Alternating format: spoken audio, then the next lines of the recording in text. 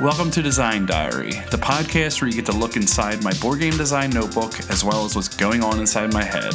We look at a new word each day from the sense of mechanics, tone, theme, or inspiration for a full game.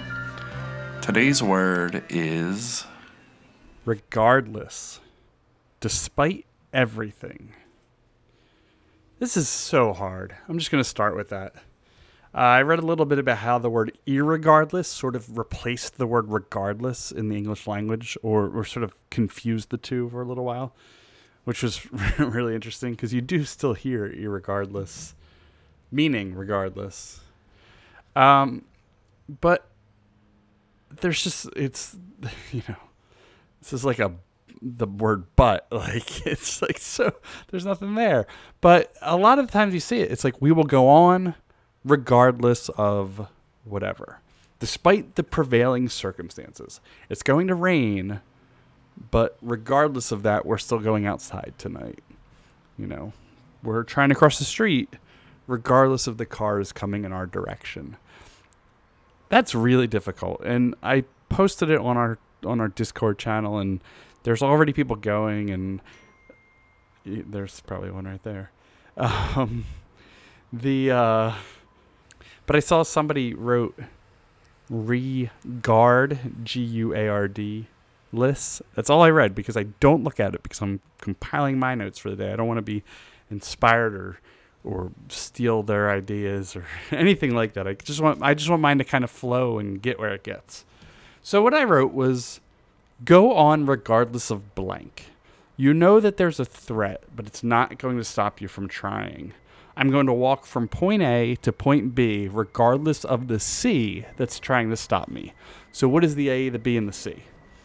It's not a game.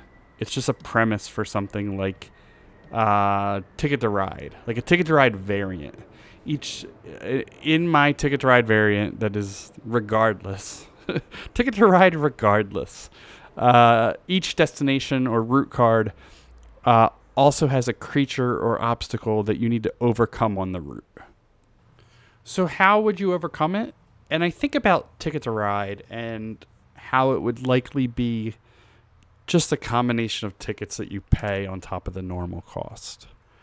So some of the variants will mix it up with some risk where you have to flip 3 cards, and if any of them match the color cost that you were paying, then you have to pay extra for each one. But I don't think any of that's extremely exciting, especially for something thematic like you're being attacked on your route, or you have these, locals on the route that you have to fight your way through. So my first thought was to go outside of the norm and add a dexterity element where you place these around and you're tossing at them, which is fine. It's divisive. Dexterity is very divisive. I've made a dexterity game that I love, but people love or hate it. So I don't see that going over very well. Kind of like the catapult in Carcassonne. They released it. It obviously went over well enough for them to release it, but it is the butt of many jokes. So you don't essentially want that. But if I was going to do that, it would just tell you how many are on that route, where they are. You toss your cards out, the little tiny cards, which makes it even harder, trying to cover them up. And then, rewards for each one that you cover up.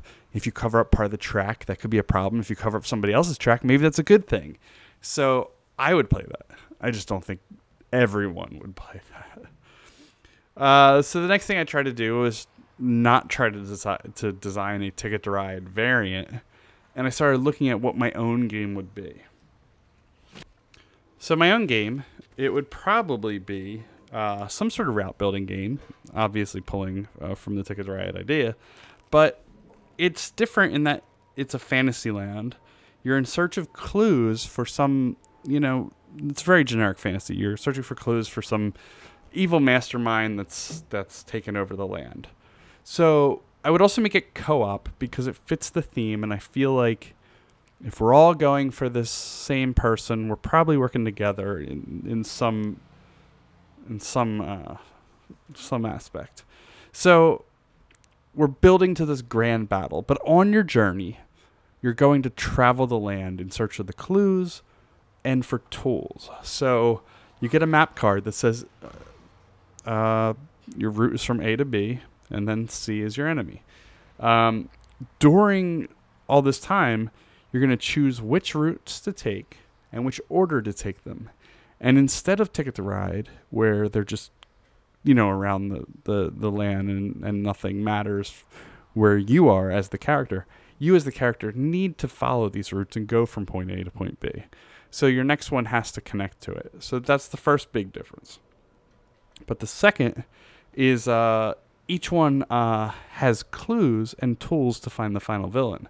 So as you get this, here's who you have to defeat, you see it on the map, I can say, well, I can't really take that one yet because I don't have the tools to defeat that villain. So I need to take this easier route, A to B, with the little tiny goblins that I got to defeat.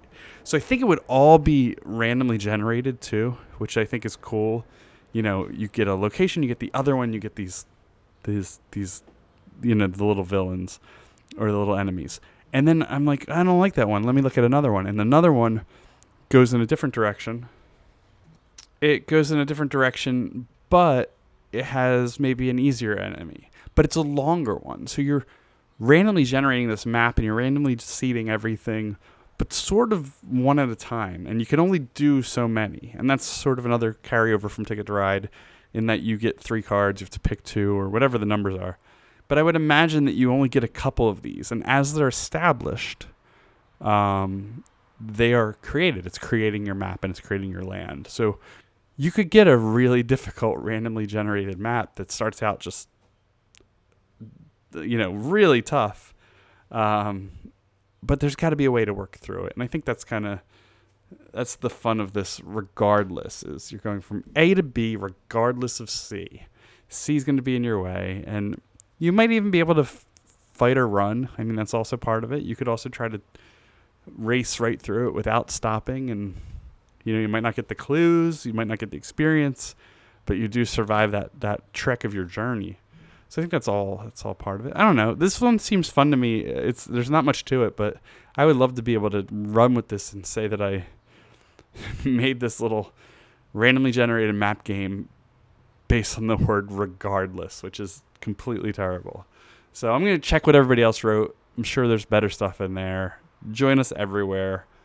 Twitter, Board Game Geek, Discord. And connect with us and let us know how things are going for you. All right, I'll talk to you later. See ya.